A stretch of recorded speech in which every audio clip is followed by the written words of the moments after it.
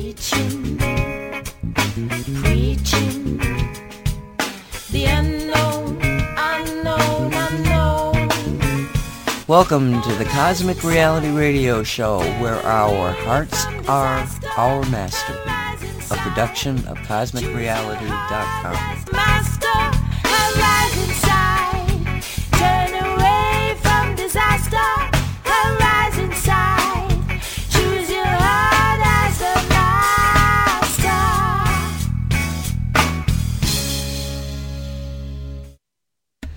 And welcome to Cosmic Reality. It's May 30th, 2023. My name is Nancy Hopkins. With me is Walt Silva and Dolly Howard.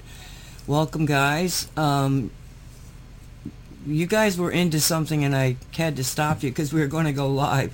What was it that you were talking about? We were talking about the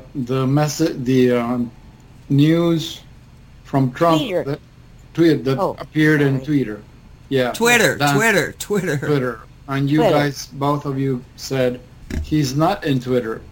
Okay, so if he's not in Twitter, who posted him what he's saying, what he said?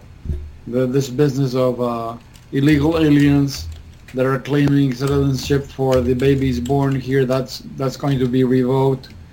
And that was very confusing because, okay, is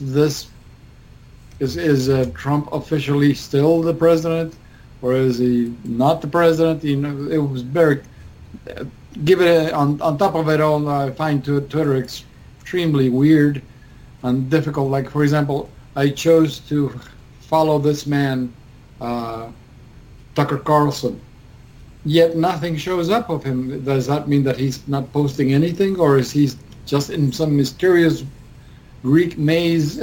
You know, that you can never find him. So. I don't think Tucker is posting yet. I think he's working on it. Uh-huh.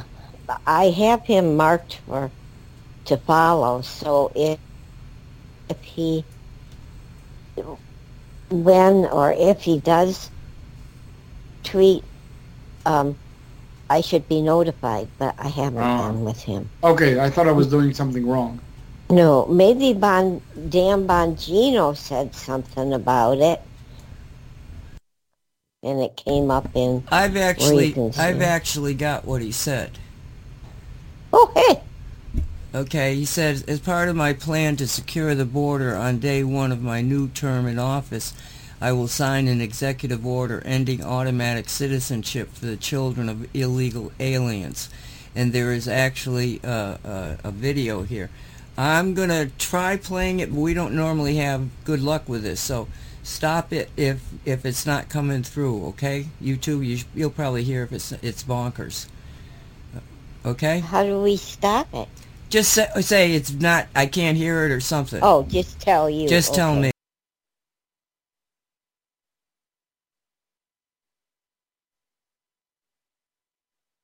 Joe Biden has launched an illegal foreign invasion of our country, allowing a record number of illegal aliens to storm across our borders. From all over the world they came.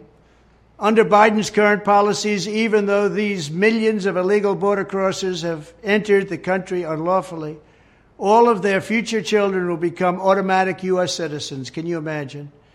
They'll be eligible for welfare, taxpayer-funded health care, the right to vote, chain migration, and countless other government benefits, many of which will also profit the illegal alien parents.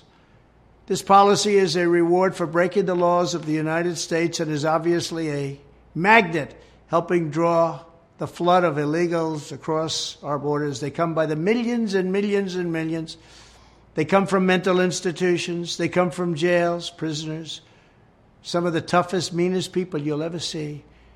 The United States is among the only countries in the world that says that even if neither parent is a citizen nor even lawfully in the country, their future children are automatic citizens the moment the parents trespass onto our soil. As has been laid out by many scholars, this current policy is based on a historical myth and a willful misinterpretation of the law by the open borders advocates.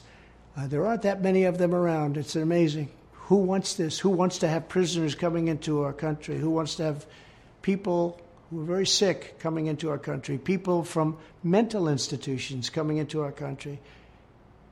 And come they will. They're coming by the thousands, by the tens of thousands. As part of my plan to secure the border on day one of my new term in office, I will sign an executive order making clear to federal agencies that under the correct interpretation of the law, going forward, the future children of illegal aliens will not receive automatic U.S. citizenship. It's things like this that bring millions of people to our country, and they enter our country illegally.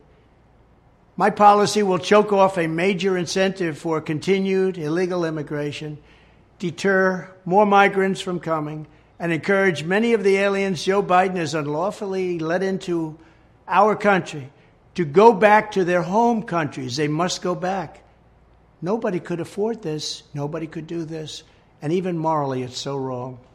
My order will also end their unfair practice known as birth tourism, where hundreds of thousands of people from all over the planet squat in hotels for their last few weeks of pregnancy to illegitimately and illegally obtain U.S. citizenship for the child, often to later exploit chain migration to jump the line and get green cards for themselves and their family members. It's a practice that's so horrible and so egregious, but we let it go forward. At least one parent will have to be a citizen or a legal resident in order to qualify. We will secure our borders and we will restore our sovereignty starting on day one. Our country will be great again. Our country will be a country again. We'll have borders. We'll have proper education, and we'll put America first.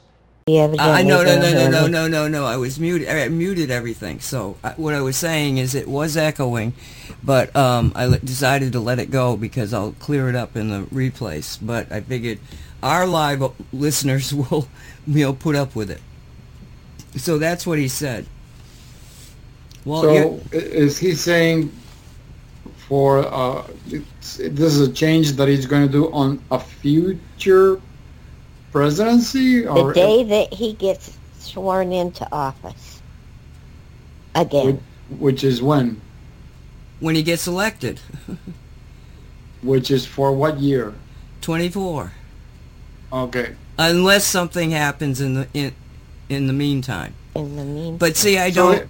They've gotten to the point that Mike Lindell, who put out all that computer technical stuff about how the election in 2020 was stolen by computer manipulation of the voting machines, he lost in court and owes them some $5 million or something. The head of, I don't know what it was because I was so disturbed by it.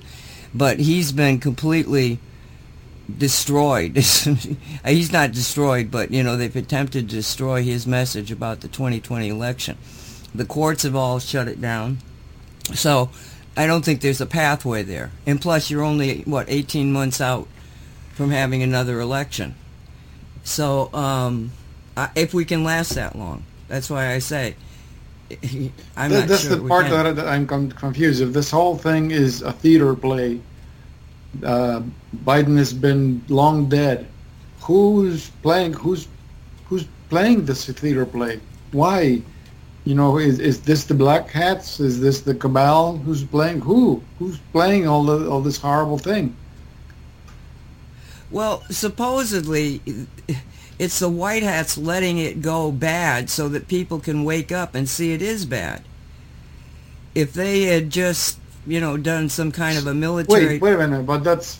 Yeah, I understand what you're saying, but... Okay, so all these immigrants that they're being played as like farm animals? Yes. They're oh my God. Yes. So the white hats are just as bad as the black hats? No, not necessarily. Because... yes, there are going to be consequences, Walt. But if you don't let it go to where it's going... All right, let me tell you where it's going. Trump was on Levine, Liberty and Levine, Sunday nights, 8 o'clock, Fox. He was... I had no foreknowledge that it was going to happen. I didn't even watch the first one. It was the replay that I caught it. And Trump was... Levine went down to Mar-a-Lago. And he said, you get Trump being interviewed and everybody wants to talk all over him. He said, I just asked a few questions. And when you let this man talk, you'll find out more about more things than you can even imagine. And so that's exactly how it went. It was like an entire hour of Trump just talking. Now, the premise, why he was there is he's come out with a new book, Letters to Trump. And it's from all these people that, before he became president, primarily, Oprah Winfrey. Oh, I love you, Donald. Let's run on the same ticket. People that now won't despise him or vocally despising him. He said it all happened the moment I went into politics. As soon as if I wasn't in politics, I was their best friend. Hey, he said that the Clintons came to his wedding. So he said, but as soon as I went into politics, all of a sudden I was, the dirtbag. That was my word for it. But he came out. I mean, he was just brilliant. He really was. But he came out with something that I sat there and my jaw dropped. I went, oh my God, I didn't even consider that. Because I'm on the side of, we've had a 40% increase in the number of deaths in 2021. All right, that's where the statistics have finally come out, and it's pretty. I'll send you the website if you want. It's come out, and it's like, yeah, in 2021, 40% more fatalities than previous years. So you're having this boom, sudden 40%, deaths, and you have fewer and fewer people having babies. Our population is dropping in a dangerous way. So if you're getting 5 million immigrants in, and I'm on the side of, well, most of these people are just very brave people, probably very industrious, and they're probably going to be good. But Trump says, if you go, he quoted some head of the mental health facility in one of the South American countries. And this guy said, I go into my office, but I got nothing to do. I got no patients. They sent them all to America. And then he went in and he said, they don't have any prisoners. He said they have let all their prisoners, paid for them to get to the United States. The mental health people paid to them to get to the United States. He said, how much money is this going to cost us in the end? We're going to have to do, take care of all these people. It was frightening. Because I'm in an area that's got an influx of aliens since all this started happening. Illegal aliens. Well, I remember I was still living in New York when the thing happened with that ship, that Cuban ship that brought what was the name of that? It had a name. In fact, the movie Scarface was based on one of those immigrants that became a drug czar when he came. But in New York, all the Cubans were really angry at Fidel for releasing all those criminals that were released in that ship. Oh, you're talking about? Are you talking about the Mariel boat lift? Yeah. Okay, it wasn't one ship, Walt. It was 20,000 people came over within a matter of 4 weeks or something. I was here in Miami. The city absolutely exploded. There was so much fear in this city because of everybody knew that they were unloading the prisoners. Then nothing was. I don't remember anything about. I don't remember anything about the mental health people, but they were certainly sending over the prisoners. But the Cubans in New York were so angry because they came over like in the 50s and 60s to West New York, which is a town in New Jersey on the other side of the river, right across from Manhattan. And all of that entire neighborhood was built by the Cubans.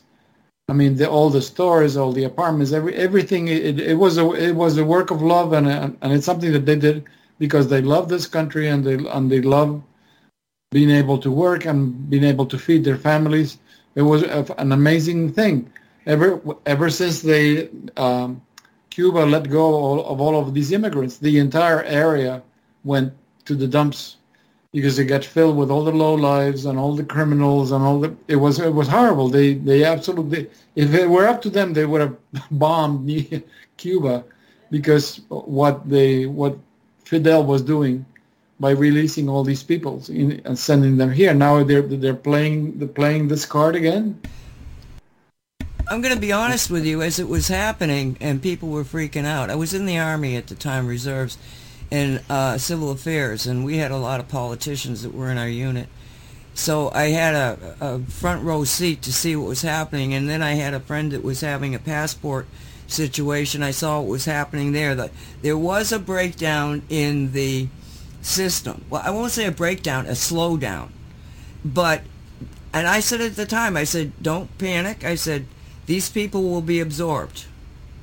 And they were. I mean, after the initial, this is terrible, terrible, I never once heard in all the years I've lived here, that Mariel boat lift, oh my God, the people that came over there destroyed us. Never heard it. And that's one of the reasons that I'm not I wasn't freaking out until I heard Trump say they've emptied their prisons and their mental hospitals and sent them to the United States. I mean, like I say, I live in an area that I know we've got more people here because of this illegal immigration. And, how many of them are from mental institutions or prisoners? I have no idea now. It's like, whoa, wait a minute, you just put a clunker in my reality. But, yeah. So another aspect of this story that keeps going. Your question about, are the White House allowing this? Well, you see what is happening. Do you think that this is something that that the White Hats instigated, or do you think that? See, I'm not convinced. I'm kind of convinced that Biden has got a mask on because of things that are happening with the mask. Well, my simple question is then, someone's paying for all this. Who's paying for all this? I'm trying to answer that, or give you some information on it. So, and I agree that if this is a white hat orchestrated from when the curtain opened to when the curtain falls, I'm going to say this is a little bit nasty, and couldn't you done something else? But on the other side of it, it's not just what we see as being, the border and the economy and the war and the threat of nuclear thing. It's what they have been frigging doing for centuries upon centuries. This bloodlust, this evil, this thing that's behind it all. That's an infection, like I say, it's like cockroaches, and you see a few here and there, but they're all in the wall. They're all over the place. So if you need the time to be able to get these people out of the way, because if you take out these lower people, it's just going to happen again. I'm watching the History Channel's FDR, and they just did the first 2 hours last night. They're going to do another 2 when we get off the air. But it was about the Depression and what happened there. And President Roosevelt, when he got into power, it was one of those situations where the Depression was really in full swing. Hoover was the president. He had no chance of winning because everything was just collapsing all around him, a Biden figure. And so Roosevelt gets in, but he's not even inaugurated until March of whatever year it was. I'm forgetting what year, 40? 41. And what happened was that everybody was running on the banks. Thousands of banks had already failed. People had taken their money out. It was just, everything was collapsing around them. The economy was in shatters.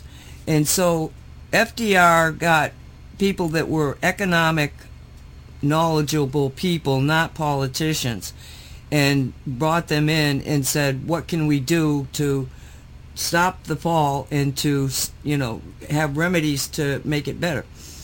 And so they decided, they worked together very quickly. This was with the same day that he got inaugurated, basically.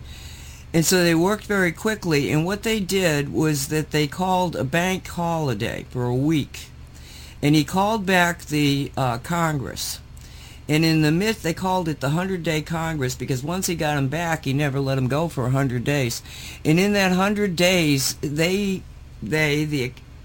people that really knew what was happening, with Roosevelt and now forcing the Congress to take action, made some of the most unbelievable changes to the way that everything happens. Because Hoover was of the mind that he was a constitutionalist, that if the federal government is not given permission in the Constitution to do something, they don't have a right to do it. So I'm sorry you're all dying and starving, I can't do anything about it. But FDR said, look, there comes a point where you have to put the Constitution aside, and the government needs to help the people.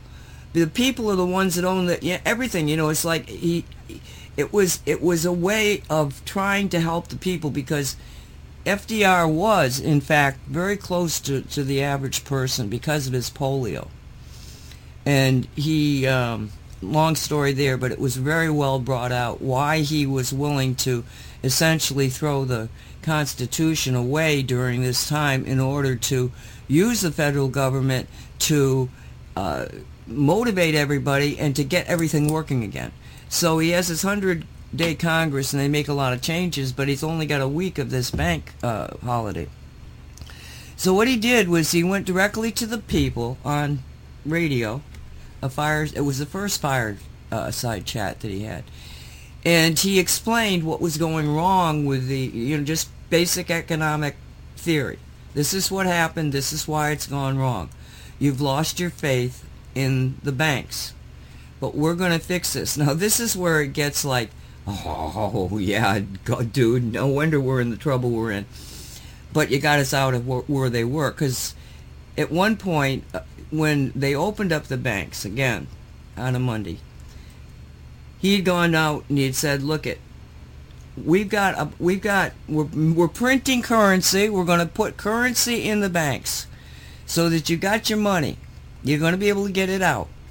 But we're asking you not to take it out. We're asking you to bring your money back, because if you bring it back, then, and he goes through the economic reasons why you want to bring it back and why you want to trust him. Well, so that Monday is, when the banks open again, and they have no clue. The people haven't had access to their own bank accounts for a week. And what happened was that that morning they're sitting around like, well, do we know what's happening, And one of the people there said, Mr. President, if this works, if this doesn't work, you're going to be the worst president that ever lived. And then he said, but if it works, you're going to be the greatest. And Roosevelt replied, if it does not work, I am going to be the last president. And that was how serious this whole thing was. But the people listened to him, and they got reports of people lined up at the banks. They weren't going to get their money out. They were bringing back their money. They said they had, satchels full of cash, bringing it back to the banks. So it was one man who went to the people, put it on, told the people what was happening, and the people made a decision. And that's why we've had another 100 years. But don't think that the bankers weren't behind, the international bankers weren't behind everything. There was no regulations. They could do what they want. They got I could go on and on and on about how that was pre-planned.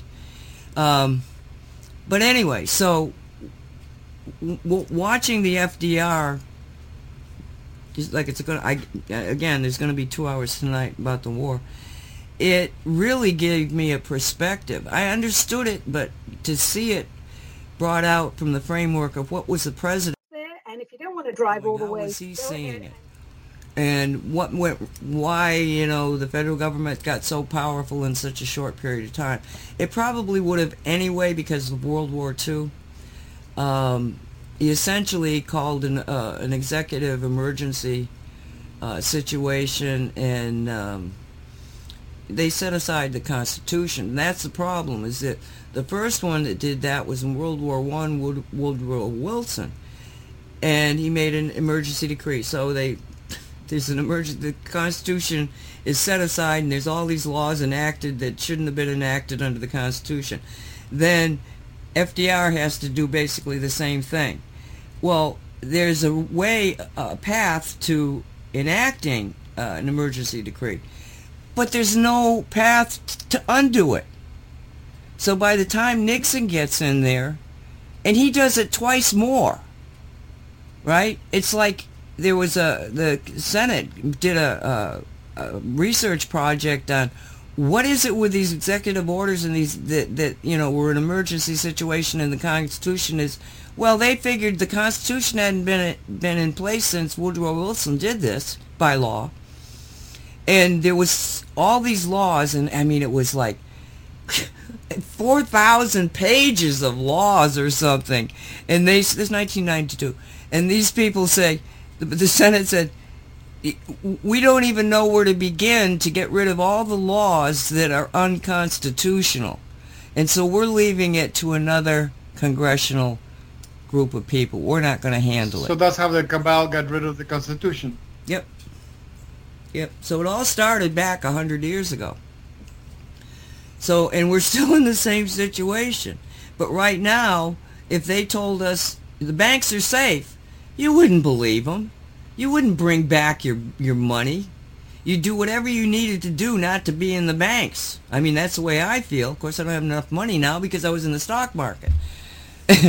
Well, Dad was my backup, So, yeah, it's very enlightening to see what happened back then and how it so much correlates to what's happening now. But back to your question, who's running the show? I have no clue. But I like to think it's Trump because, like, I like DeSantis as a governor, but I do not like him now. And I was watching him in some of the speaking that he was doing, and there's just this, no, dude, I don't trust you because I think you're an insider. I think you're a politician. I think you can be bought and sold. The only person out there that I have none of that worry is Donald Trump. And I watched him on Levine's show, Life, Liberty, and Levine on Fox, and he never looks nervous. He's talking about all this bad stuff that we know. But is it one of the copies or the original one? Oh, I'm sure it's a copy. But regardless, the messaging is the Trump message. I don't care who is physically there as long as it's the Trump message, and he's continuing to do what he was doing. He proved that he could do this stuff, take down the deep cabal, the deep state. DeSantis is like an amateur. But everybody not everybody, but all of us, well, because he announced, now they're all talking about how bad he is. And he's saying things that I'm listening to political analysts who are saying, that's probably not the way you want to do it. He's attacking, the most recent thing he said is, if you elect me president, I will take down the woke agenda, the woke people. No, he said, I will take down the far left. That's what he said. I think he even just said left. But really kind of antagonistic, kind of like a bully. Now I'm going to do this, well, how are you going to do this? What's your plan? You're just telling us these big things, whereas Donald Trump can say, I did this and this and this and this and this. So, we'll see. But anyway, no, I don't know who's behind a lot of it, but I do think that I'm hoping it's the white hats. Because like I say, Trump Trump feels like he knows what's happening and knows what's going to happen. And when I listen to him, he makes me feel hopeful. Make sense? I just got a pop-up from Telegram, Princess Diana slot. It says, who is in control? And I clicked it open to see what that said. It says, God is in control. And that's the way I look at it. I was kind of tickled to see that because that's what I think. God's in control. We're going to be okay. So I'm not fussing over any of it anymore. Makes my life easier. Well, I don't think anybody should fuss over it. I mean, we have to know what's happening around us. What's the point if you're not in school paying attention? I mean, how many hours did we all spend in school with learning something that we never needed it for 1 second in our life? You know? But we have to understand what's around us, the reality that we're living in, so that we can imagine a reality that is not like this. I agree. But I don't have to get upset about it because I know it's going to be okay. I don't get upset about it. First off, at this point in the game, there's nothing I can do about it. And I have a theory that if I can't do anything about it, I'm not going to worry about it. You know? Well, I think we all can do something about it. And it's with the love blankets. You keep throwing out those love blankets and ask God to put whatever else is needed in them for whoever it reaches. Well, I think I sincerely believe love is going to be the winner in the game. Yeah, but the love blankets, whereas they're very powerful and they work, the most critical thing is for everybody that's listening to this station to get yourself stable and balanced. Because yes. if you're not stable and balanced, then a love blanket coming from you is going to be, you know, not a very heavy blanket. If you're stable and balanced, and you understand that you are a representative of God, and God, you know, the fundamental. Derek said something today. He said he said love, the frequency of everything, is what he said, and that I agree with totally. Is that I see the God force, the source of creation, as being really working with love. You know, the impulse to create, to imagine, is one based on love, not hate. If you don't have anything that you made already, why would you make something that you want to hate? It doesn't make any sense in any way. So I think the impulse for creation is a love frequency. And we are representatives of that love frequency that created us.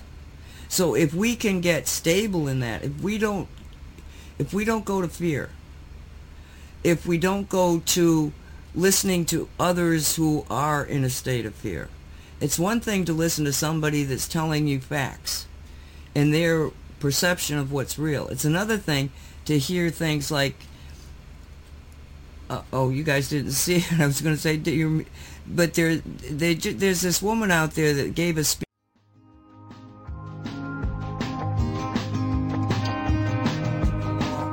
School graduation, and she was she's from Yemen. She came from Yemen. She's being in a state university where it's free tuition. I think, or very low tuition, but subsidized heavily by the state of New York. And she just was like awful. She was promoting revolution. You know, and a lot of people have gone nuts about this. It's trending. So you look at somebody like that, and it's like, why can't you be grateful? Why can't you see the good instead of seeing all this bad? You know, who's paying for you? You know, who got you out of Yemen? I mean, it's like the same people that got you out of Yemen, that got you into a secure place, that got you to the point that you can be a lawyer and have a certificate saying you are. Why are you hating them? Why are you coming after racism? It's everywhere. It's in abortion. It's in climate change. It's every place you go look. It's racism. I don't see any racism. in my neighborhood. And I'm 13% of the population is black and Hispanics and whoever else. You know, I don't have that kind of thing. And none of the people around me do. I mean, the black people don't look at me and say, "Oh, you're a white person." Nah. It's not there. Well, I have to remind you of the laws of cosmic reality. That's her reality. This is what whatever this person, her reality is made up of racism. So that's all that she can see. Well, the scary thing is that she was elected by the student body to make that speech. She wasn't chosen by her credentials or what she did in the school. They voted for who they wanted to hear at their graduation, and she was the one. I mean, just the school systems have been taken over. My sister-in-law, who is thinks just like I do, and my brother does too. One day she said, "I think the problem with the rest of the family is they've all went to college." You know? And I said, "Oh my God, you're right." I said, "But I went to college." And she said, "Yeah, but before all this started happening." I said, "You're right." You know? They've been indoctrinated. Scary shit. But, okay, so I still want to talk about Trump, but I'd like to change the subject. Are you guys good with that? Sure. Okay. Yep. All right. Now, we've talked about this particular situation where there was a book written that talked about Trump and Barron Trump and the whole thing, okay? And I'm going to play you a clip. It's only 6 minutes and 40 seconds. It's a clip of explaining that, about time travel and Trump. Because in the second hour, I want to actually spend 34 minutes presenting another audio that's about time travel. That may give you it's just, anyway, that's what we're doing. So, here it goes. Hey Internet friends, let's imagine for a moment that time travel is a real thing. And you have access to a time machine. Do you use it? And if so, do you travel to the past or the future? And why? Me? Well, I'm blasting back to the past because I have some pressing questions that need answering. One of them being about some books American novelist Ingersoll Lockwood wrote over 100 years ago. Among them, 2 children's books, Barron Trump's Marvelous Underground Journey, as well as Little Baron Trump and his wonderful dog Bulger, followed up by the novel The Last President, featuring a character by the name of Pence. Y'all, today's video is a serious case of coincidence lasagna, with layer upon layer of coincidence. A generous helping of time travel and a little sprinkle of prophecy, served up by the first family.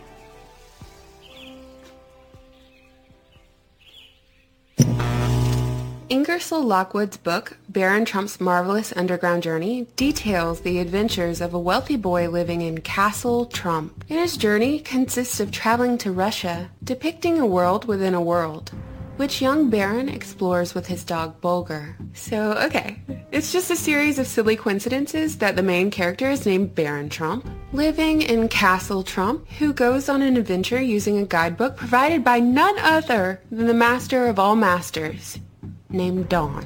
Just a coincidence, right y'all? Right? Well, that's what I thought, but then I kept looking. This is what makes time travel possible. The flux capacitor.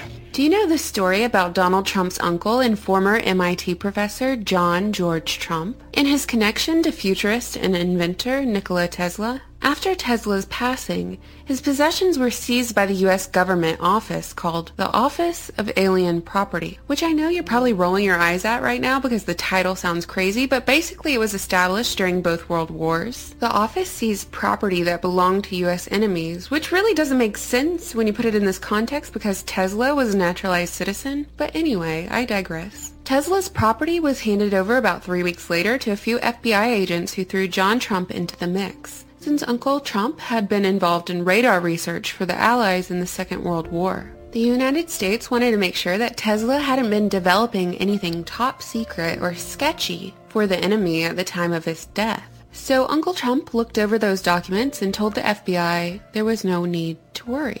But what did Uncle Trump really see in Tesla's documents? Were there any fantastic theories he had been working on? Maybe something to aid in, I don't know, a marvelous journey of some sort?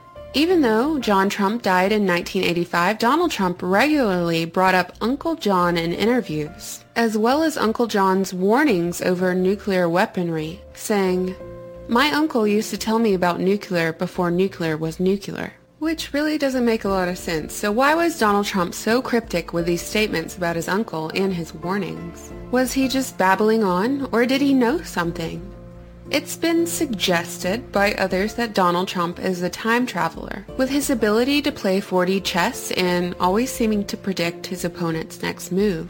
If you take any of these coincidences or circumstances and you isolate them, they seem meaningless. But did you know that sci-fi classic Back to the Future's Marty McFly's arch nemesis, Biff Tannen, was actually inspired by Donald Trump? Coincidence? Time travel. Time travel. Well, beam me up, Scotty. To further pique curiosity over Baron Trump's marvelous underground journey, the portrait of Baron in the book series bears some resemblance. If I squint, I can see it. In the present day, the first family's dog is called Patton, named after General George Patton. General Patton is most famous for winning the Battle of the Bulge. The dog in Lockwood's novels is named Bulger. And yes, I know, we might need a little stretch after that reach, but while we're at it, there's mention of an entrance to the inner earth that lies in the Ural Mountains, mentioned of course in Lockwood's books, which is exciting a lot of folks who subscribe to the hollow earth theory, while making others wonder if this is the real Russian connection the news continues to ramble on about. But I want to know about this world within a world reference within Lockwood's book. A world heavily inhabited by strange beings, rooted in ancient myth. There's several ways we could read into that, like with the hollow earth theory, or we could take a look at other prominent works of the time which explored concepts of the unconscious, or we could draw a parallel to present day. What exists now that is a world within a world? There's no one answer, but certainly the internet would be a world within a world, right? Let's not dwell on that, though. We've got more ground to cover with Lockwood's novel, The Last President. The Last President, referenced in the novel, ran with the vision of uniting the working class to make their nation great once more. Elected in 1896, The Last President's stage is set in New York. And like I said before, it features a cabinet member named Pence, drawing a parallel to our current vice president. But what's even weirder is that even though The Last President was written over 100 years ago, the events taking place within the text are eerily similar to those of today. The novel follows the downfall of the last president, with the major event taking place on a dawnless day, depicting civil unrest that commenced at the Fifth Avenue Hotel in New York, being the first site to feel the fury of the mob. Curiously, Trump Tower is actually located on Fifth Avenue in New York. And just looking to the future, a solar eclipse will occur in a few weeks, on August 21st. In some parts of the world, due to the eclipse, will August 21st be a dawnless day? Only time will tell, I guess. We can all keep up with the time by purchasing an Ingersoll pocket watch with Trump right on the packaging. God, it's all so weird, but is it all just a coincidence? That's for you to decide. Let me know your thoughts. I always look forward to your comments. Thank you so much for subscribing and supporting my channel on Patreon. Bye! Welcome.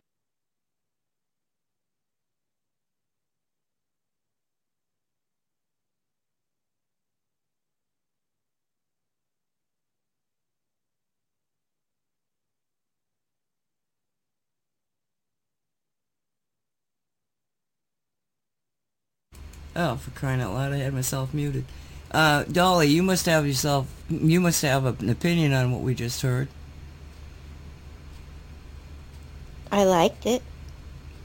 I was enjoying it. I like that kind of thing, time travel.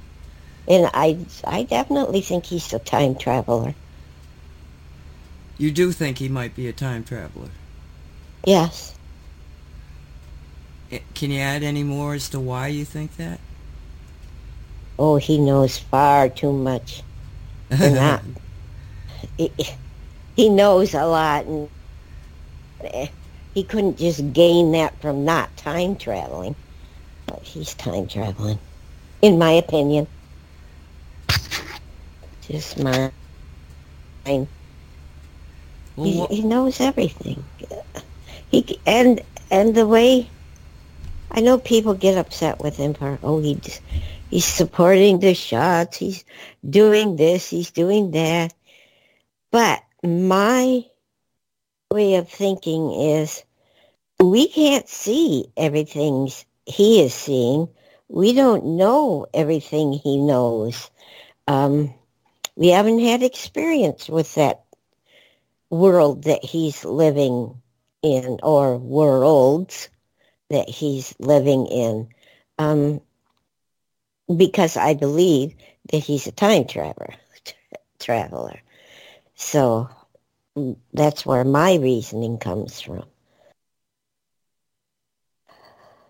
I think things are going along the way they're supposed to, and in the end, we'll find out the whys and hows and what fors of the whole play or movie or whatever it is. Walt, any comments? Oh, I know you're gonna hate me, but I had a very hard time following because she kept jumping from one thing to another. So I didn't get a sense of what the complete story is, if there is a story in everything she said. So I know you're gonna hate me, but that's okay. A lot of people hate me, so I'm used to it. Walter, I don't hate anybody. Okay, so why don't we just we'll blow through the break, and I'm just gonna play this because it's a little long, but maybe you'll get more out of this, Walter, or it's Okay. gonna be a long time that you have to either listen or talk to people in chat.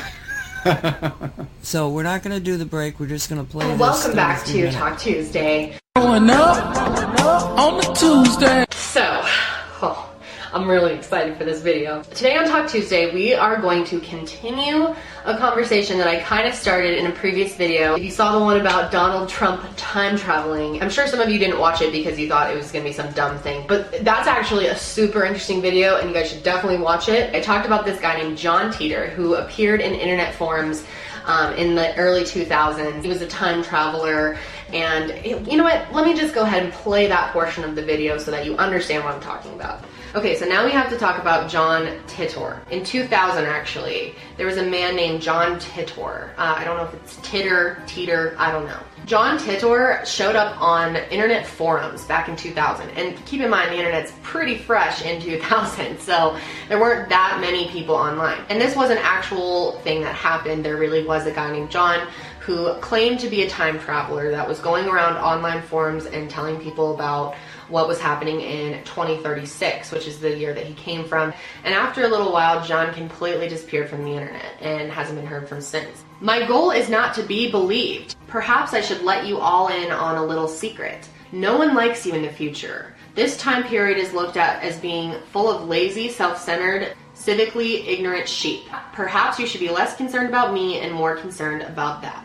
He also gave some predictions. One of them was a secret function that was on a computer, the IBM 5100. This was a new computer at the time, and he claimed that there was a secret function on it where anything could be translated to like any language. And he claimed that the company was keeping it under wraps to avoid competition finding it and basically stealing the idea. No one knew how to access it. People tried for a while, and then in 2004, once John had disappeared from the internet, the company IBM actually came forward and told everyone about this secret function and that it's been there the whole time. And then in one of his posts, he just randomly wrote the question, "Care to share with me how you solved the overheating problem on your space plane?" space plane. Very interesting. No one knew what he was talking about, and he basically was just like, well, wait and find out. And in 2003, as most of you probably know, the Columbia was a spaceship, and they had 7 crew members, and the spaceship exploded due to overheat. So a lot of people think that John actually knew about that and was hinting that that was going to happen. Now in that video, I was getting at the theory that maybe John Titor is Donald Trump. Now that I know what I know, I don't think John Titor has anything to do with Donald Trump. This is one of those videos where I don't have 100% proof to show you guys. This is going to really require some open-minded thinking. As we go into a video like this, I just want to remind you guys of my favorite Steve Jobs quote, which I put everywhere, and that is that everything around you that you call life was made up by people that were no smarter than you.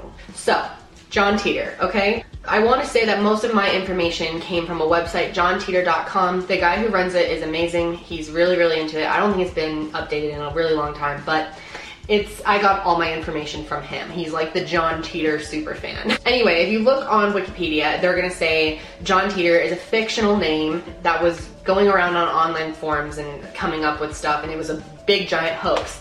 And I'm going to tell you why I think it may not be a hoax. Also, keep in mind that I am not a scientist. These concepts literally are blowing my mind. So John Titor first popped up in the 2000s, in November of 2000, and he came up a couple different times on online forums. Now, this is way before, this is before Wi-Fi, before wireless internet. This is just, you know, pretty basic level stuff. So there were these little forums. This guy appeared on them and started under the name John Titor. Actually, he had some other username too, like Time Travel or something. And he started showing up in November of 2000. He also posted December 2000. And then in 2001, he came back and posted it in January, February, and March. John Titor said that he came from a military group on a mission to go to 1975 to deal with that computer that I mentioned in the last video. That basically shit hit the fan pretty hard in his lifetime. According to him, in 2036, everyone's recovering from a war, and I'm going to get into that more later.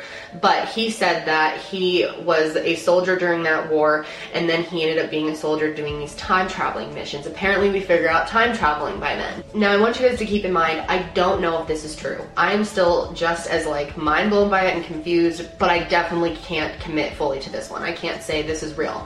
But something about this is just, it's very, very interesting. According to him, in time travel, you can take things with you. And I know, right now, I know so many of you guys are like, come on, Kendall, why do you believe this? But there's like some real science to back this up. It's very interesting. When I just watch the whole thing, give this video a chance, that's all I ask. But that was his original mission, was to go back to 1975 because his grandfather, according to him, worked with those computers. And basically, after this big war happened, we lost a lot of our communication systems and computers and stuff like that, and we needed this old function on the computer that allowed basically to talk in different languages, different computer languages. It was really versatile for the time. It was portable. And back then, like I said in the last video, no one knew that it had those things. And so John said, I was getting it because of these reasons, which I bet none of you even know about. And then, you know, IBM comes forward later and says, yeah, that was actually all real. So that's when you have to start like, that's so specific. And he was supposed to get this from his grandfather, and he said it was really common for like their military group to send people back in time who had relatives that they needed something from, because it's much easier to like get someone to believe that you're a time traveler if you're in their family and you know personal information about them and you can convince them I'm legitimate. So they sent him, and he said that something happened in 1975 that people now think he was hinting that something happened that stopped Y2K. And if you're old enough to remember, back in Y2K when it turned from 1999 to 2000, people were freaking out. They thought everything was going to go down, the calendars won't be able to work after that, and all this crazy stuff, all the computers will explode, like really bizarre things. And people that believe in John Titor think that he changed something in 1975 that stopped Y2K from happening. And that because of whatever happened in 1975, he had to make an unplanned stop in 2000. He said that was not part of his mission, but he went there, and it's crazy. He claims that he is just so, I feel like insane trying to explain this, you guys. Sometimes I'm like, what is my life? He said basically that he showed up at he went to his parents' house when he landed, and I think it was a little before 2000, because he didn't start posting till 2000, but I believe he came around the time he was born, which is 1998. I mean, no one knows how long he had been there or anything like that. It sounds like he moved in with his family. He was able to convince them, it's me, I'm from the future, and then stay with his parents for that period of time, and also with his child self, his baby self.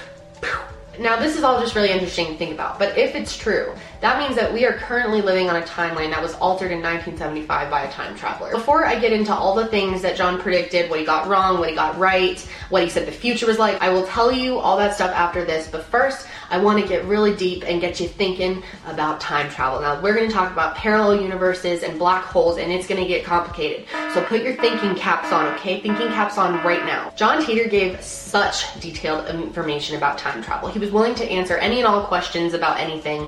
Actually, the only thing he didn't want to do, he wouldn't talk about specific people. He wouldn't talk about natural disasters because he called them death by probability, and there's really no way to predict them or tell you anything about them. And then the other thing was he didn't want to tell anyone anything that they could profit off of. So he wouldn't tell them like sports game result, lottery ticket numbers, or horse race competition. He refused to do anything like that, and he'd actually get mad when people would ask, as it just showed the big egos that people in this generation have. So he said his time machine was about 500 pounds. It could fit in about a suitcase, that's how big it was, and you couldn't pick it up by yourself, so it had to be moved by car. So you would time travel in a car. It's like Back to the Future, the DeLorean.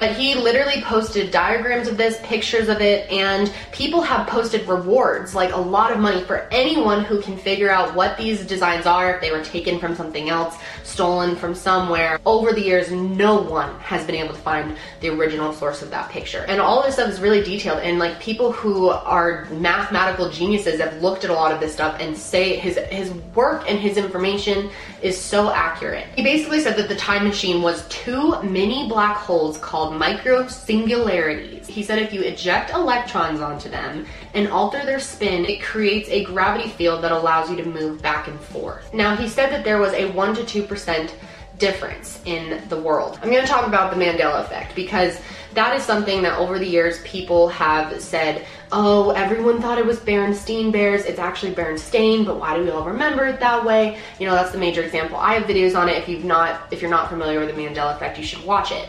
And also deja vu. This is all tying into the same type of stuff. Basically, what John Titor said is that time travel isn't time travel as we think.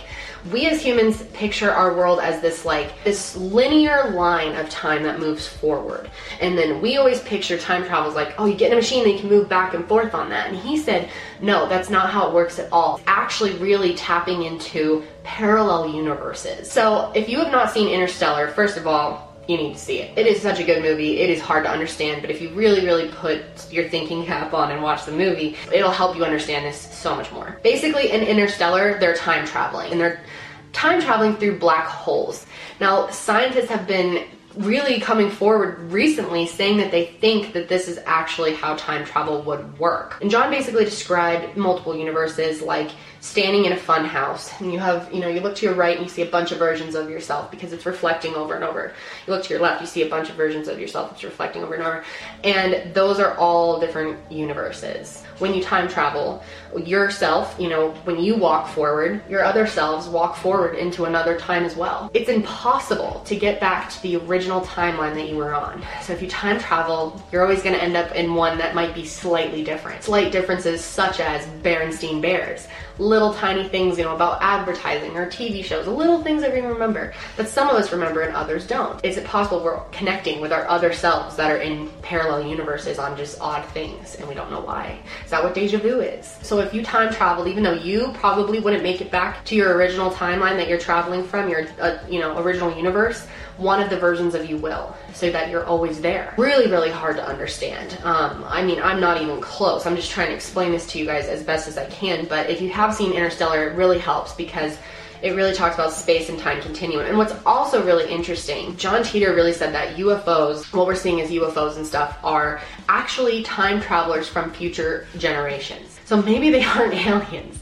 Maybe space is just a giant network of time travel. John Titor said that his machine only worked about 60 years. You can't go too far back or else things will change.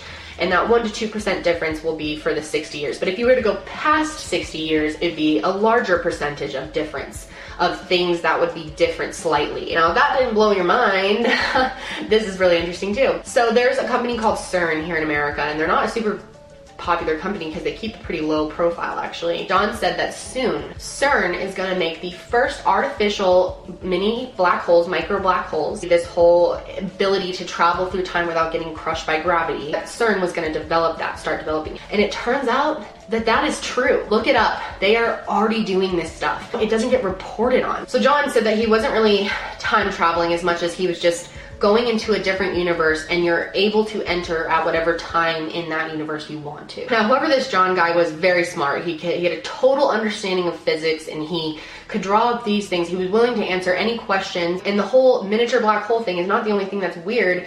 He predicted that, he said it exactly, that Stephen Hawking would come forward and admit the biggest mistake of his career was he was completely wrong about how black holes worked. And people are like, yeah, right, he's not going to say that.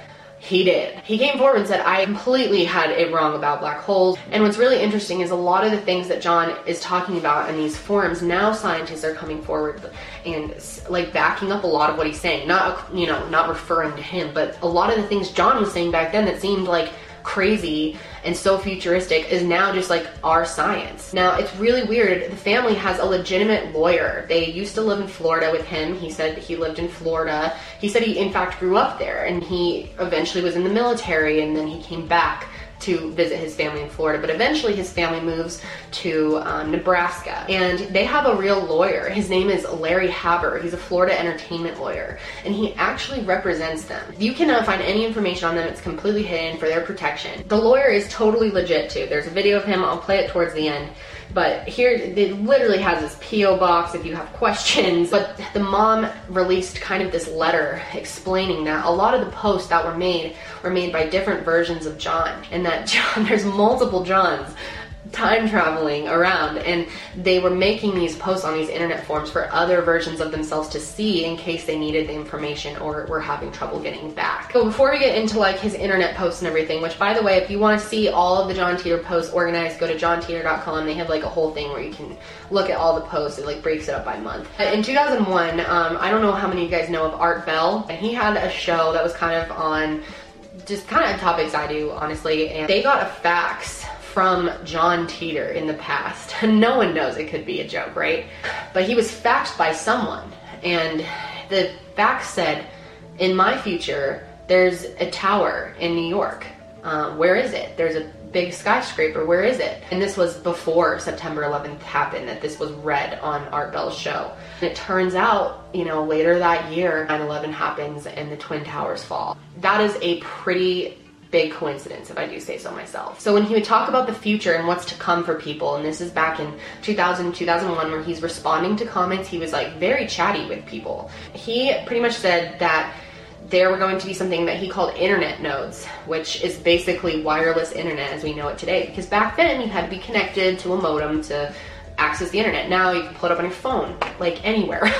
My phone was working in the mountains last week. I mean, it's crazy. Back then people thought it was crazy. People that were on this forum, like they weren't even thinking that at this point. That's how old this is. And then wireless internet came out. He predicted and explained how all of that would work very accurately. Now, I do want to say that a lot of people think that the whole John Titor thing is a hoax. It has been written off so many times because a lot of his predictions weren't true.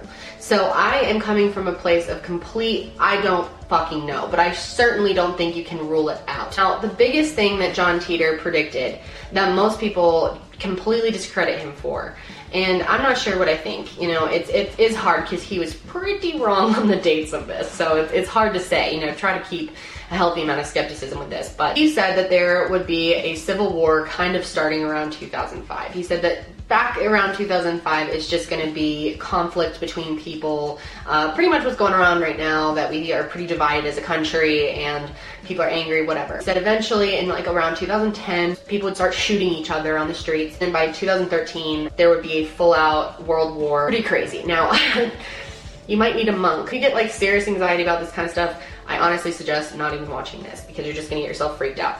But if you want to know, continue watching.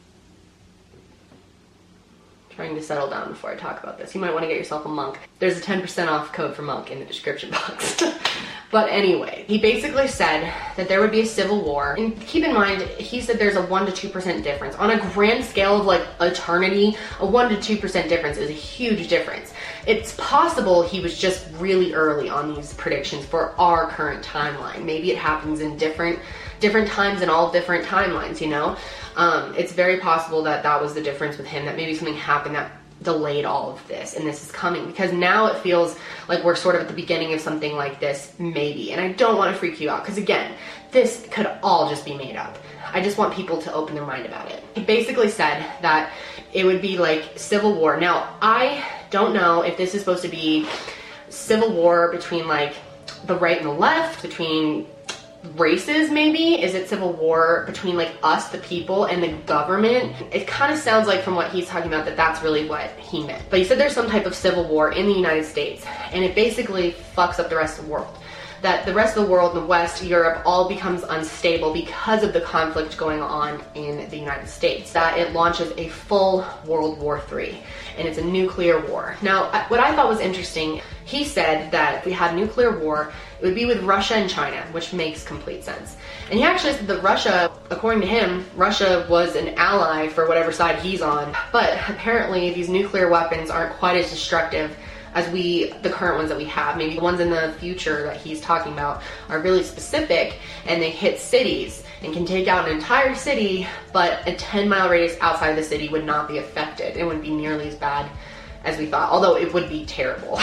We really don't want nuclear war. And then he said 3 billion people would die from this war, which is just insane. What I thought was really interesting is he said he was living in a time where after the war was over and people are going through a recovery time, and that everything changed, and that on a grand scale of humanity, the nuclear war was the best thing to ever happen to people because it changed everything. It like basically was a revolution. And John said that by then there's kind of like a militia in the United States where everyone's part of it. Like in Israel, a lot of people don't know that pretty much I think all Israeli citizens, unless they have some type of, you know, some reason to get out of this, but most of them have to serve some time in the military, even women. If you know Ela Klein here on YouTube, I'm a big fan of H3H3. Ela was in the military. He basically was saying it's something like that, where everyone is part of it at some point in their life. It makes me wonder, if this is true, are my future kids gonna be like forced to fight in some type of militia? I think it's really interesting that right now, civil war, like it's like one of the most Googled things, and it makes like our current climate, I could see how it could end up in a civil war. So these things that made no sense in the 2000s make a lot of sense now. But are they true? Because he was really off in the dates. We're here in 2017 and nothing has happened yet. So you have to remember that. And he said that pretty much every nation got involved in this war, except for really South America sort of stayed out of it, but everyone eventually was kind of part of it. And it's really interesting, even Australia was attacked by China, according to him. And he also said that China ends up annexing both of the Koreas and Japan. So I don't know, with the instability over in the Koreas, that makes a lot more sense now too. He basically was saying that Russia started the World War III by bombing cities in the United States against the government, the US government, and John was on the other side of that. Makes me think the US government and control, you know, maybe people get more and more woke over the years, and government versus the people, and that Russia steps in to help the people. That makes sense. That's basically what he said. People would ask about global warming, and he would say that the ice caps aren't melting any faster than they're currently melting now. Another thing he talked a lot about was mad cow disease, which never really became like a big issue. But it is really interesting to note there are scientific studies, and I don't know how much progress they've made with this type of stuff, but there are scientists who believe mad cow disease, or basically beef poisoning, could be some of the diseases that we have now that we call other things and we don't know is necessarily mad cow disease, one of them being Alzheimer's. So really interesting stuff to think about. So he said in the future pretty much everything was decentralized. Money, he said there's still money, credit cards, banks, everything, but there's not like a Federal Reserve serve, controlling everything. He said music, people go away from electronic music, because I always thought in the future it'd be more electronic, but he says that it would actually be less and people would be using instruments and using it as more of a community healer. He said in 2036 we would have better health care, that it would be a lot more like the Western countries now. The only thing he said was different is that you would have a lot more house calls and home doctors than we're used to. Another really interesting thing is he said that mass media is going to kind of go down the shitter. And I see that happening. I mean, I think more and more people are realizing that mainstream news is barely talking about the fires in California, for instance, or a ton of other things that are going on that they don't report on. They give us a BS version of everything, and I think a lot of people are waking up and seeing that. Like, literally, hosts on MSNBC and CNN and Fox News, all of them are caught constantly cutting people off when they start telling truths. Like, there's video clips, you can Google it, guys. I didn't want to believe it for a long time because I used to be a CNN addict. There's so much more information in other places and other sources. John basically says in the future we figure out that mass media and everything that we have is like a bunch of BS. Now we really turn to online creators. And remember, this is in 2000 that he was saying this. He was saying that in the future, people will be uploading their own entertainment onto the internet, and that will become the main source of news, entertainment. It'll dominate over mass media. And now we see this happening, guys. This was way before YouTube existed. YouTube, I think, came around 2005 or 2006. So this is way before then that someone knew this. How back then could you have any idea what a content creator on YouTube would be, or an influencer? I mean, my job did not exist when I was a kid. Hell, my job didn't even exist really when I was in high school. The world has changed a lot, and it's really, a lot of it's really lining up with what he said. I mean, when you think about Russia and China, those are our major like sources of conflict, other than Korea, but I mean, he said that those become part of China. If Donald Trump really is John Titor, which I don't as much believe now, it is interesting to think about though. He's really close, he's all buddy-buddy with Vladimir Putin, and reporters are literally like, why are they so close? Why are you acting like they're friends? Like, what is this? Maybe it's because he knows that in the future, Russians like basically save our ass. Whoever this John Titor person is had a very woke mind, a very understanding mind, if they were not in fact just a time traveler. So I don't know. I'm pretty floored by all this information. I'm surprised more people don't know about this. So in that letter, John's mom was saying that there was multiple Johns that are time traveling, that are coming in and out all the time. And it's really interesting to think about, because recently I was sent by a subscriber, I know this is a sensitive topic and I don't normally tread into this area because it's very hard for me. I've been personally connected to shootings before, so it's hard for me to ever really talk about these things on YouTube as much as I want to. I just have so many feelings. A subscriber sent this to me. It is a 4chan chat from this year, back in September. But basically, it was someone warning that there was going to be a false flag operation, which if you don't know, a false flag is some type of incident that is carried out by the government or like an inside job to initiate policy change or to get us to support a war or something like that. Someone named John on the 4chan forums was warning random people to stay out of Vegas because there would be a shooting. Whoever this was predicted that that was going to happen. Warned people it's coming soon. He actually warned that it was coming sooner than it actually was, but if you think about time travel, there's that 1% to 2% difference. They just warned people that this was going to happen in Las Vegas, which is just so crazy. Now, what a ton of people don't know about the Las Vegas shooting is that there was a girl that was interviewed by a local news media station. She was at the concert that night, and she said, I'll just play the clip. Anna, you were here for your 21st birthday. Yes, that's correct. Tell me a little bit about what you saw, what you heard. We went back up to the room, and as soon as we reached the room from the concert venue, we just heard constant shootings. At first we thought it was fireworks, but then it was shooting. And then somebody said something to you to tell me about that experience. Yeah, so there was a lady who pushed her way forward into the concert venue, into the first row, and she started messing with another lady and told us that we were all going to die tonight. Do you know why she was saying that? I mean, was this after the shots were fired, or? It was about 45 minutes before the shots were actually fired, but then she was escorted out by security. How does that make you feel? I mean, it makes me feel uncomfortable. And a ton of other people have like backed up her statement saying that this did happen. So it's just food for thought. I don't know. It could all be a bunch of BS. In fact, there's a ton of people that think that Larry Haber, that represents John Titor's family, is is actually John Titor himself. And he has a brother who is a computer scientist. And people think that the two of them like teamed up and did this. This stuff is way beyond computer scientist skill. I know that sounds like a really, whoever a computer scientist is must be brilliant, and yes, they're smart, but they are not smart enough to understand these complex physics that he was talking about. So I find it pretty unlikely that these guys just made all of this up and were accurate about some of it. Yes, a lot of it's inaccurate, but that could be because of time travel changes that have happened since then. It could have been different events. It could have been that 1% to 2% difference. A lot of people think it was Larry Haber. I want you guys to watch this video of him talking about how he had no idea that people thought it was him. I've been asked about my son's involvement. I was recently interviewed in a Hustler article, and I've got a copy of it here. For the most part, when I got hired, I didn't take much credence in what was happening. I figured I'd get paid as I do for a lot of clients. And then my son, who's 19 years old, his name is Brendan, is now a student at the University of Central Florida, and a computer geek, spends a lot of time on the net and started going through the sites and so on, and said, "Dad, you won't believe what's going on out there." And so he started showing me some of the sites, and that's how I've kept up with what's going on, really.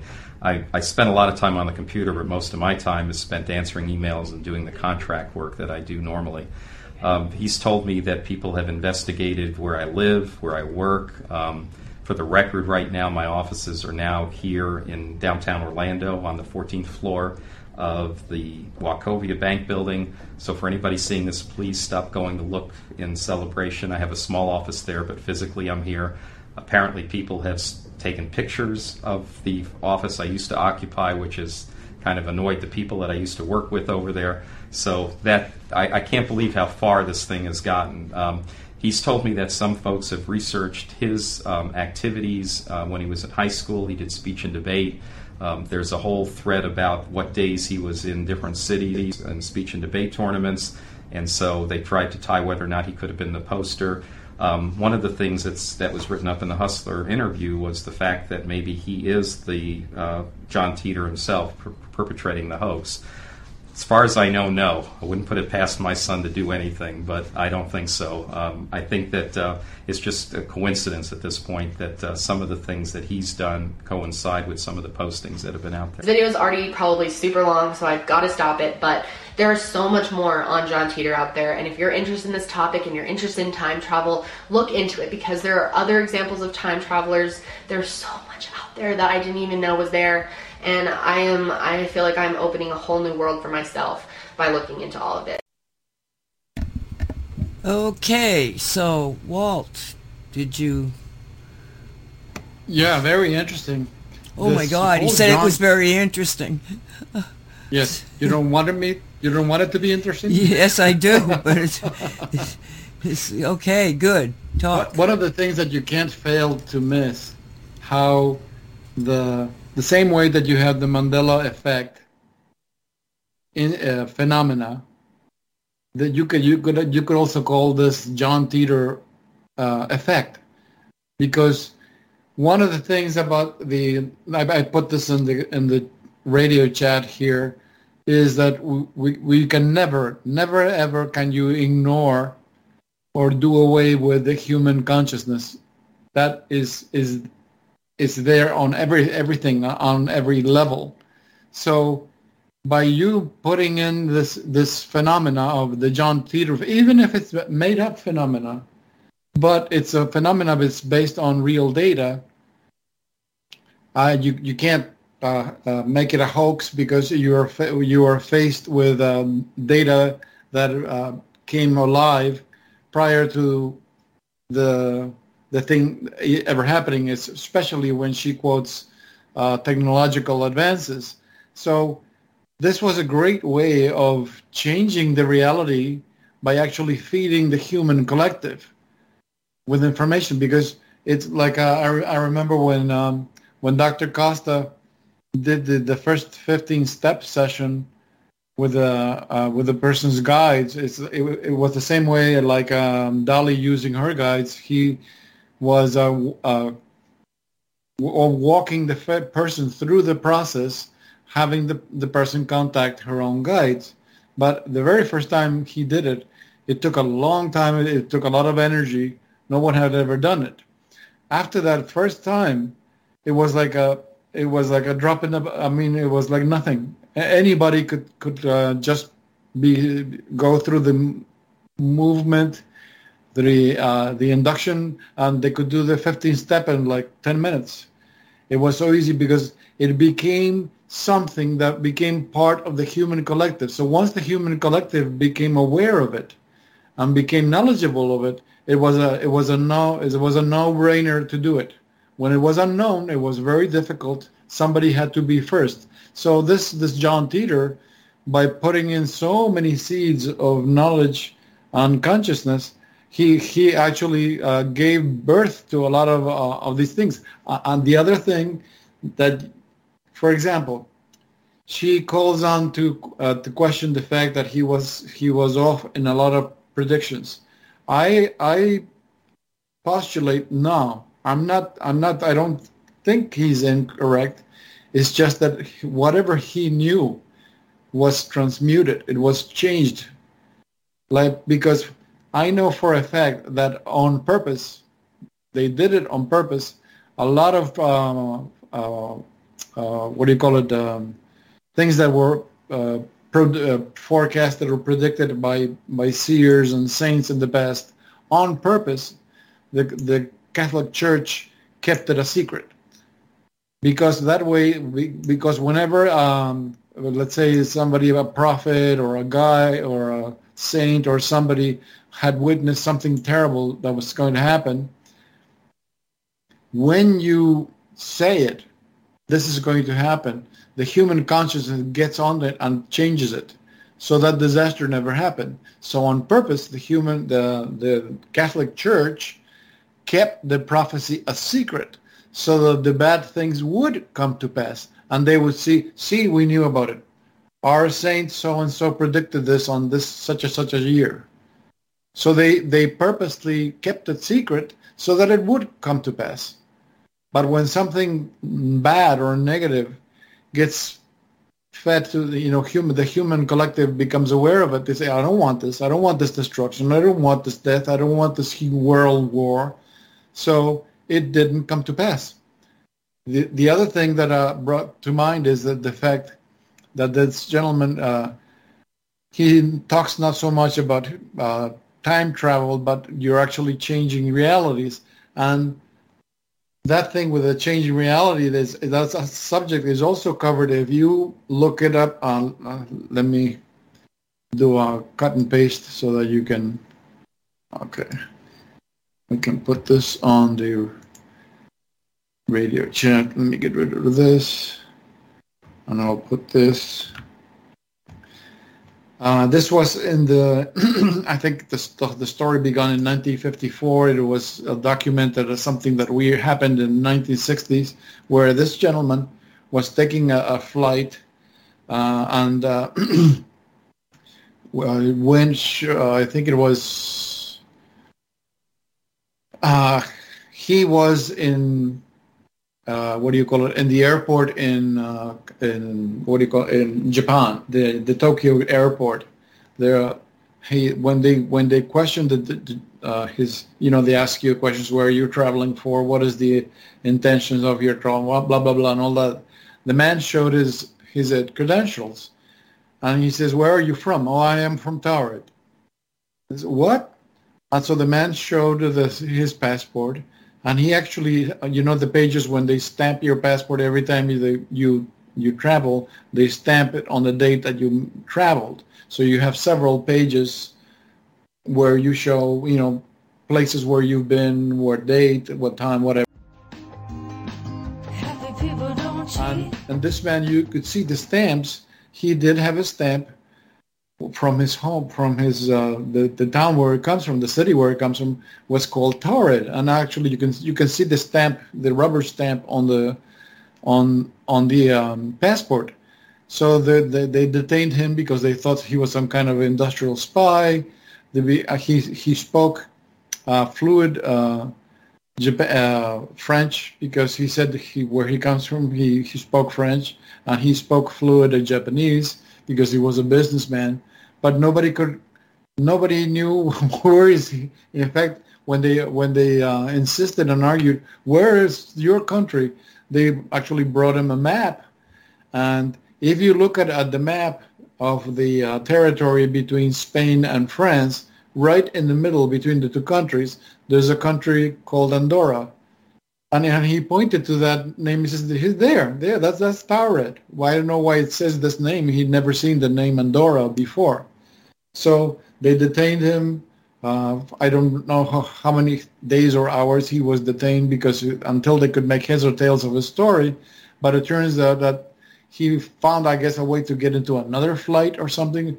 But he got out of there. He got out of the airport. He took another flight, and they couldn't train it. They couldn't train him. They couldn't find out where he came from. Wherever he came from, that must have been where he returned, because he wasn't seen or heard of anymore. So it's like, it's not so much a travel of time, but he actually came from another reality altogether, where the names of places were even different. He came from here on Earth, the country, the city place is called Andorra. Over there, it's called Tauret. So whereas temporally it must have been the same time, but it wasn't the same place. It was a totally different place. So if he found a way to do this journey in more or less the same reality, he had a good targeting. But that's how complex it is. In fact, it even reminds me of your stories when you do remote viewing, because that's one of the things that you have to have precision in the remote viewing, because time and place, time is a critical factor with a lot of the remote viewing. Well, it's location. It's simply coordinates. But you know, what you just talked about reminds me of a Facebook post where this woman posted, and she said, I don't even know how to I'm paraphrasing because this was from years ago. She said, I don't know how to tell this story except to tell it. And she proceeds to go through details where she woke up in the morning and everything was wrong. The office that she went to, she had a different job. The boyfriend she broke up with, they were lovers. Everything was wrong. And she said, I think I've somehow switched timelines. Does anybody know anything about this? You know? And well, you had an even more dramatic when you looked at the mirror and it was a different Nancy altogether. So that was interesting. The mirror became a portal. I know. You know, and there's another thing that I thought of.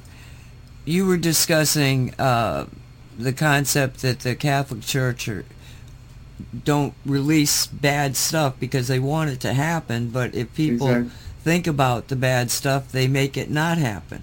Okay? Mm-hmm. So when I got out of the military, I knew I wanted to write. And writing requires I wasn't born a great writer. You have to practice it. So I just started to write whatever was coming into my mind. And it was like snapshots, just snapshots. So I just start looking at these snapshots, and they're jumping around in time. Some of them are from World War II. Some of them are from some futuristic event, blah, blah, blah. And I'm doing this thing. And then I read a book called The Third World War.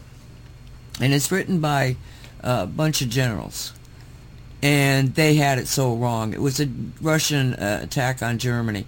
And I knew because I was the Soviet military expert for the Army. And I had played the scenario many, many times, and these friggin' generals didn't know what the hell they were talking about. Because they didn't know about electronic warfare, they didn't know anything. So anyway, I decided, well, I can write a better book than them because it was a really popular book. I said, I can write a better book than that. And I have the credentials. So I proceed to start doing this book when it morphed into, I knew I wanted to do a fiction because it's just the easiest way to make it understandable if you put it into fiction.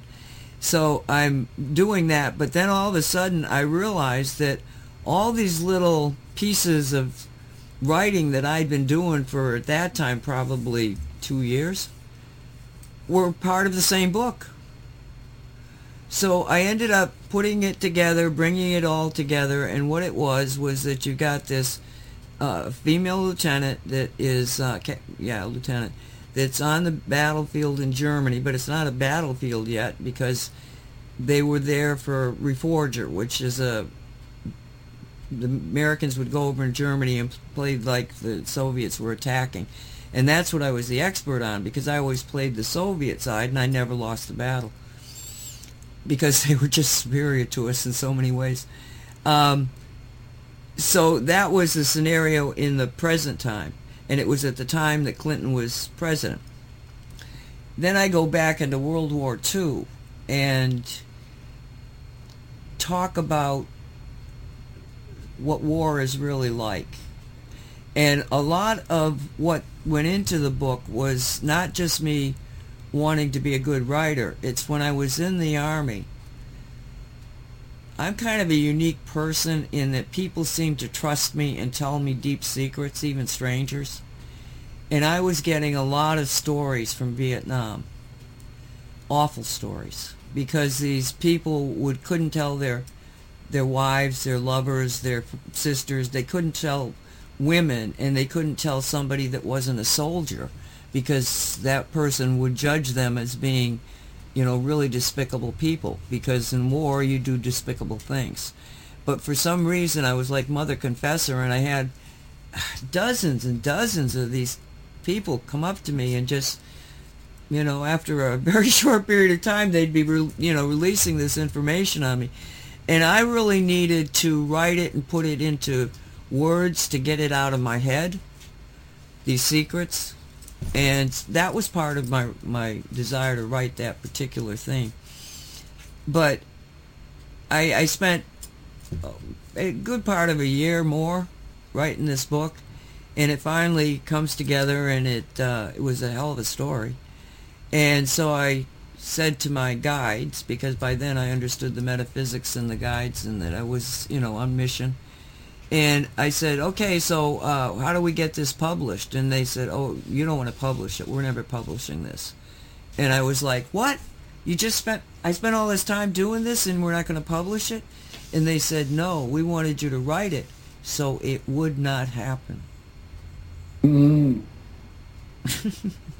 Yeah. Right? So doesn't it make you, this move gives me a new perception or a perspective. When I was asking you the question again, who's playing this game? Who's this movie theater, this thing of Biden, who's long dead and everything? Who's paying for all of this? It makes me think, is somebody playing a game with a human collective, feeding certain things on the human collective so things will play out the way they're supposed to? So it won't happen. That's very interesting. That's very because that's in this particular moment in time, this is the only thing that makes sense to me, because now nothing else is making sense, right? Because you look at these elements and you say, who's doing this? Who's playing this game? Where is this going to? And then when you think about, okay, we have to steer the human collective in a way that things will play out correctly and not be played for a fool again and be the plaything of the cabal, this is what we're going to do. Maybe. I don't know. It's the only thing that's making sense. It seems to be working. Nobody trusts any of the government anymore. Not one agency. They don't trust anybody. And they shouldn't. That's such a huge change from what it was 10 years ago. Everybody believed in the government, no questions asked. Oh, I remember having a conversation with a Soviet, and he said to me, the problem with American citizens is that they don't know what the Russian citizens know, and that is that our media lies to us.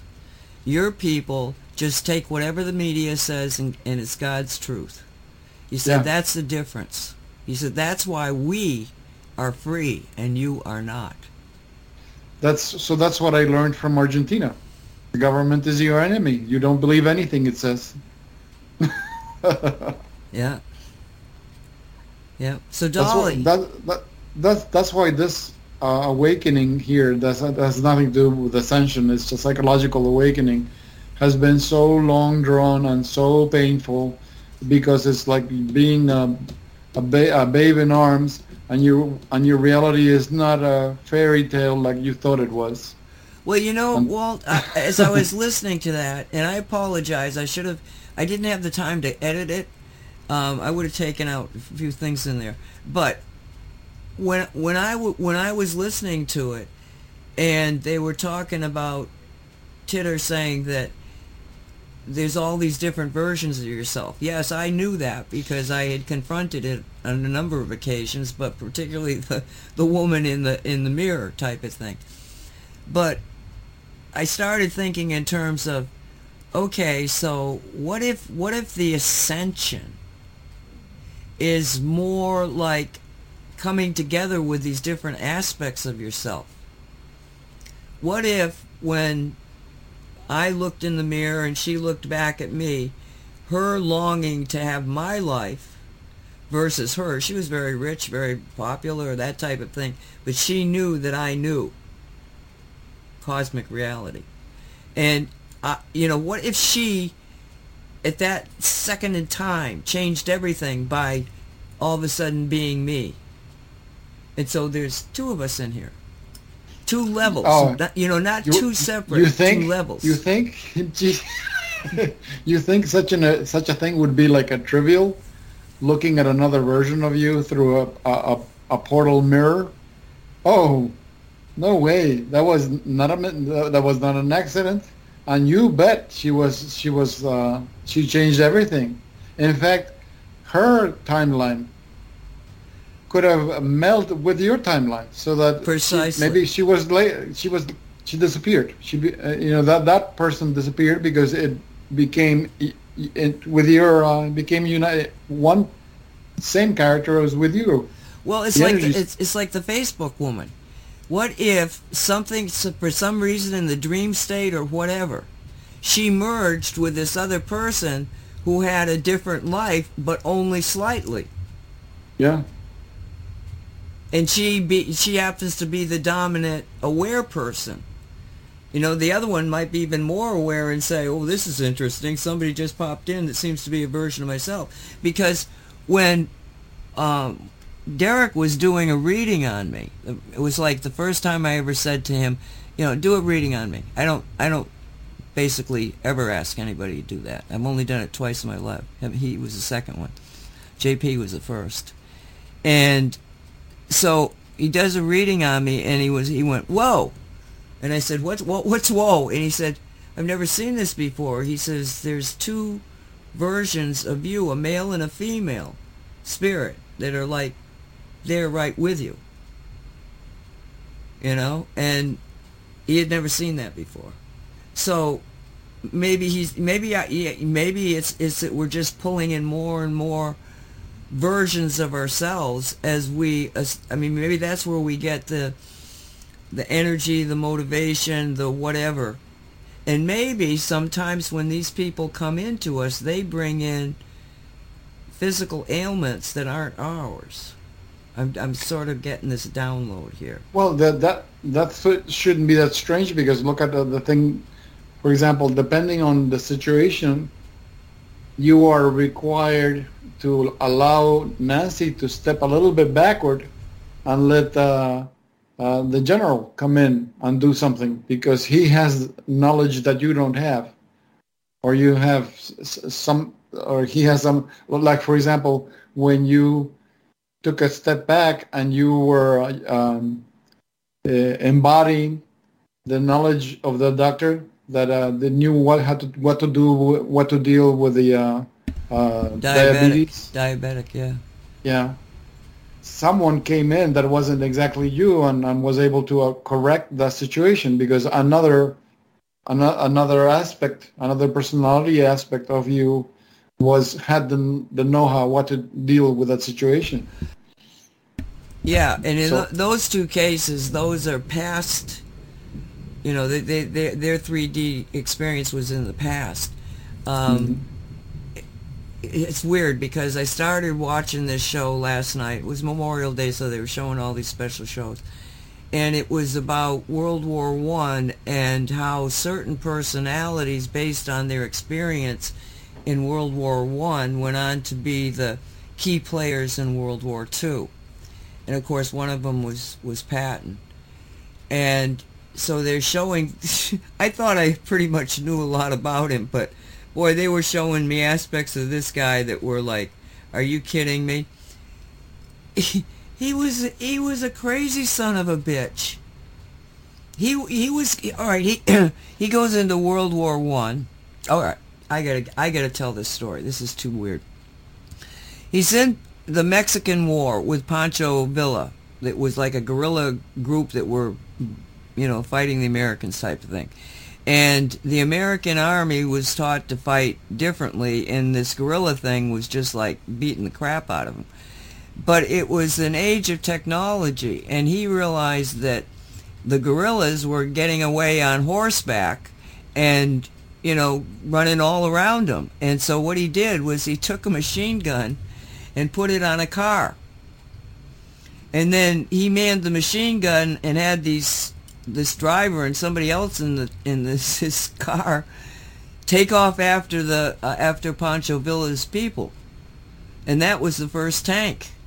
So then after the war, he was working for the army, building. Well, you know, the tanks things were happening. He became the guy that was in charge of trying to develop. You know, how do you work with these things? So then they get into World War I. Now these tanks were small. I mean, I don't know how 3 people could get inside them. Pretty damn small. He was riding on top of them. He was going into battle, not inside the tank. He was on top of the tank so he could see everything that was happening. I bet you the view wasn't very accommodating, so it makes perfect sense. And at one point, he's teaching these fellas how to fight, and you remember he's a West Point graduate, and he's teaching them how to fight, and so they all got the guns. You're watching the line of soldiers with their guns and stuff, and you hear his voice, and then they pan to where he is. He's standing down where the targets are, in between the target. Wow. You know, and has them fire and fire and fire and fire, and he just stood there. But then they introduced MacArthur,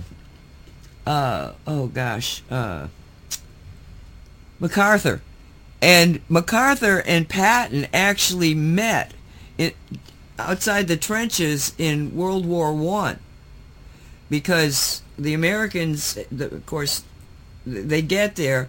And he's got the tanks, but MacArthur was even crazier. He didn't take a rifle in. He just strutted. And he's got all these soldiers running around him, attacking and dying, and he's just strutting through the battlefield. It was so unbelievable. It was very, very good. They went into Hitler and Churchill.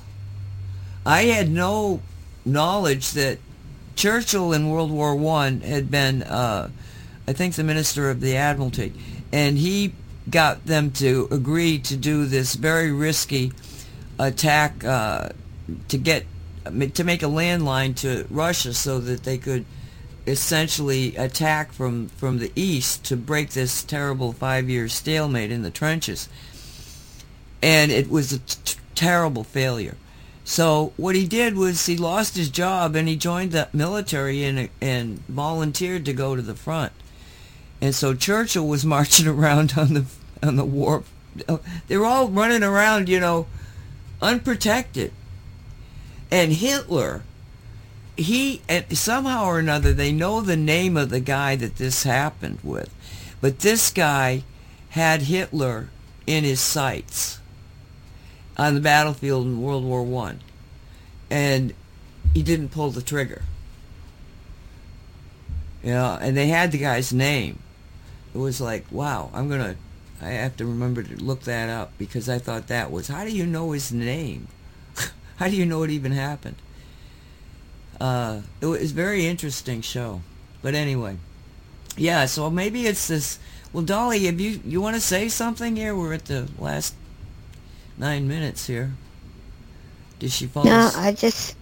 I just want to give everyone an update on Jake. Oh, yeah. He sent me an email saying that yesterday he finally felt like he was going to make it through, or I'm trying to get it up really quick while I'm talking here.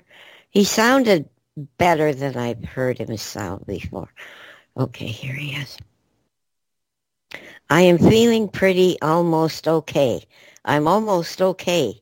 Something wrong with my right hand, but other than that, I'm still having my home flashes, but I think yesterday I might just get better. So according to this, he thinks he's getting better finally. Has he gotten medical attention from a physician or anything? Not that I know of. Oh. I told him he's getting lots of prayers sent to him and blankets, love blankets with healing and whatever else they put in them. The rest of his family, they're okay? He should be. Yeah. Oh. Yeah. They're all doing better. Especially Jake. I really didn't think he was going to make it. Scared me. Really scared me. But he's doing better.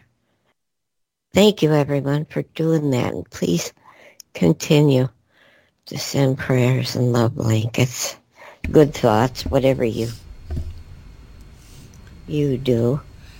Well, what was it with the Heart Institute, and I think it was the Heart Institute, doing that research project where they had 7,000 people thinking of peace around the earth, and for that 24 hours there wasn't any war happened, nothing, no problem. I mean, it was like amazing. Do you remember that? Yeah, I don't remember precisely if it was HeartMath, but I do remember that it was a very large crowd. I remember reading it in the, was it the, not the New York Times? What's the other newspaper? New York Post. Post. No, the other one is like it's geared toward the business world. The Wall Street Journal. That's the one. That's where I saw the article on it had it didn't have a picture. It had like an engraved drawing of the guru who was leading that meditation. It was a very large crowd. It was it 5,000 or 10,000 people? I thought it was 7,000. I remember a very large number, and they were in meditation for more than 24 hours, I think. And there was a tremendous change in there were no fatalities, there were no violence. It was an incredible change in the mood of the city. It was worldwide. It was worldwide. Oh. It was worldwide. Yeah. I don't remember the details. Oh, I do. It was worldwide. And well, that's an indication. Well, what do you call it? And you see the opposite when people crowd into stadiums. You get the opposite. You don't get good vibes. You get violence, all this crazy, because they feed on this loosh thing, so that you get the opposite. You don't get peace, peace and love and everything. No, you get the opposite. You get violence and reactions and you name it. The most impressive, let's say, scientific confirmation of the power of human beings is the time frame of 9/11, because they had satellites that were monitoring the magnetic field of the Earth, basically. And prior to 9/11, all of a sudden, all over the world, they were getting incredible spikes on the meters. And that lasted right through the event and then trickled off. But it definitely happened before the event. And like I say, it went right through the event. we're very, very powerful people, and it really is a matter of keeping your focus. And I suspect that anybody that listens to this station, this podcast, that you're part of a group that is listening to the same people, telling you different stories, trying our best to be entertaining, and to take us all on a journey of coming together every, 4 or 5 times a week, to be able to change that collective consciousness, the thing that the Catholic Church realizes is so powerful, that you don't want to tell them about bad things because they'll stop them. So by telling you about bad things, we're stopping it. You're understanding it. It's not going to take you by surprise, and you're just going to be able to ride through it as a beacon of love and light and awareness, and pulling in all those different aspects. And we're of not yourself. we're not telling you to focus in the bad. We're just telling you, what do you choose? Do you want this bad? And if the answer is no, then that's what you are going to choose. You're going to choose the good stuff. Well, if we didn't give them a choice, then there wouldn't be the energy taking this black stuff out. I mean, it's pretty much simple as that. Dolly, we're in the last of the show here. Do you want to say anything to the people, except I'm sure you're going to say love blankets? Yes, love blankets, everybody. I believe in them, and I don't think you have to be loving wherever you're sending it, but if you put love in the blanket, it will be there. And maybe you'll grow into loving. So I wanted to throw that out because I was told to say it by my guides. Thanks for listening, everybody. Thank you so much for helping Jake through this terrible time in his life. And I will be talking to you next time I talk to you. Which will be, well, one of your replays is going to go tomorrow. At 7 to 8. Dolly shares. Dolly shares, yeah. And Walt, you want to say goodnight? Thank you for focusing on the most positive timeline, because that's what you're going to manifest. Forget the show playing on the television. Forget it. It's just a show. It's not for you. So focus on energize and focus this most positive timeline that you want for yourself and for your family and for the world. Thank you for being here with us. Have a good night. And I suggest that people that you actually, when you see the stuff that you don't like, say, I don't like that, not my reality. Just put it out there. Put energy to block and dissipate the negative thoughts that are manifesting that aren't ours, the human family. Tomorrow is Radio 5G. It's going to be interesting. It's not quite done, so I'm not going to say too much about it. It's other voices. Mark is not going to be with me. And thanks again for y'all being here. And we will see you, live on site. Say what? Be safe, everybody. Preaching, the unknown. You have been listening to the Cosmic Reality Radio Show, produced by Cosmic Reality Radio.